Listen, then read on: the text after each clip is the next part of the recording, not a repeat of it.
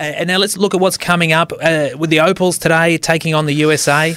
Now, in sports betting parlance, they're $1.04 the USA and a 15-point head start for the Australians, which means it's going to be really tough for our... We do have, I think, 5 WNBA players in our squad, so we are well equipped to do well against the Americans, and we have beaten them in an exhibition game heading into the Olympics. So that gives us some hope.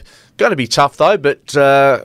the players lining up on court as we speak. It's going to be a pulsating, hopefully, a couple of hours for Australian basketball. Of course, the Opals go into this campaign winning without Liz Cambage. Had some ups and downs, but that big win over Puerto Rico means they're right here now. Yeah, they've definitely got a chance. To be the best, you got to beat the best, and that's what they'll be required to do today. And then for those who like traditional Olympic sports, who look at something like, say, the discus and the javelin, and they think, yeah, that's how they did it in ancient Greece. Well, you'll be excited to see Aussie Genevieve Gregson in the 3,000-metre steeplechase final at 7 p.m. tonight. It's a pretty old-school event, that one. It is indeed, and of course...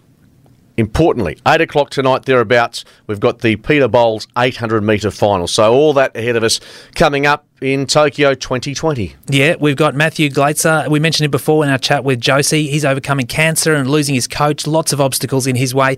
There'll be none of those obstacles on the velodrome tonight. Well, he'll be in the men's sprint qualifying event today at 2:30 p.m. Wish him all the best out there on the velodrome. Absolutely. Heading to tomorrow and looking at what's ahead after losing to the Russian Olympic Committee last night, the Stingers play Canada in water polo for 5th or 8th spots, so we'll keep an eye on that. Yeah, and can Australia's Kai Edwards get another medal in the men's 10-kilometre swim final? That starts at 5:30 a.m. tomorrow. Nice early start. Australia versus Latvia in the beach volleyball semi-final at 9 a.m. That's been really great scenes last night, yesterday, watching the Australian pair upset the Canadians, get through. Of course, they had some disappointment going back to the Commonwealth Games gold medal, but real chance for Australia to pick up a medal would be terrific to see. And that's one sport, I reckon, that has been hit worse than others by the lack of a crowd, because the beach volleyball is where you always see the crowd is so pumped up. You've got the DJ playing the music. The atmosphere is always amazing.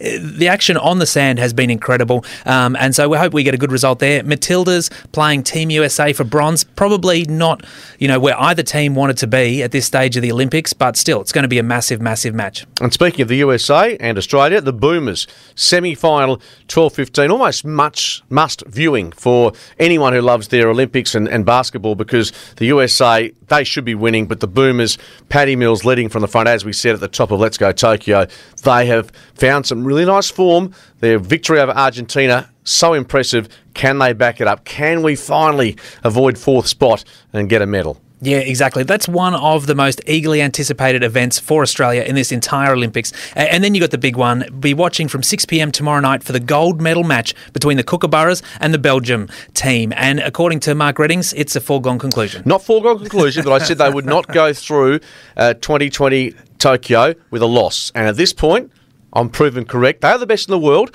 I wouldn't bet against them. No, but by the same token, Belgium, impressive in their semi-final. Australia, they are number 1 ranked in the world. There's a bit of pressure on them, but there's difference between pressure and stress. I think they'll absorb that, and Colin Batch, as we heard from Sally Carbon, has done a terrific job with this group. I think they can go all the way.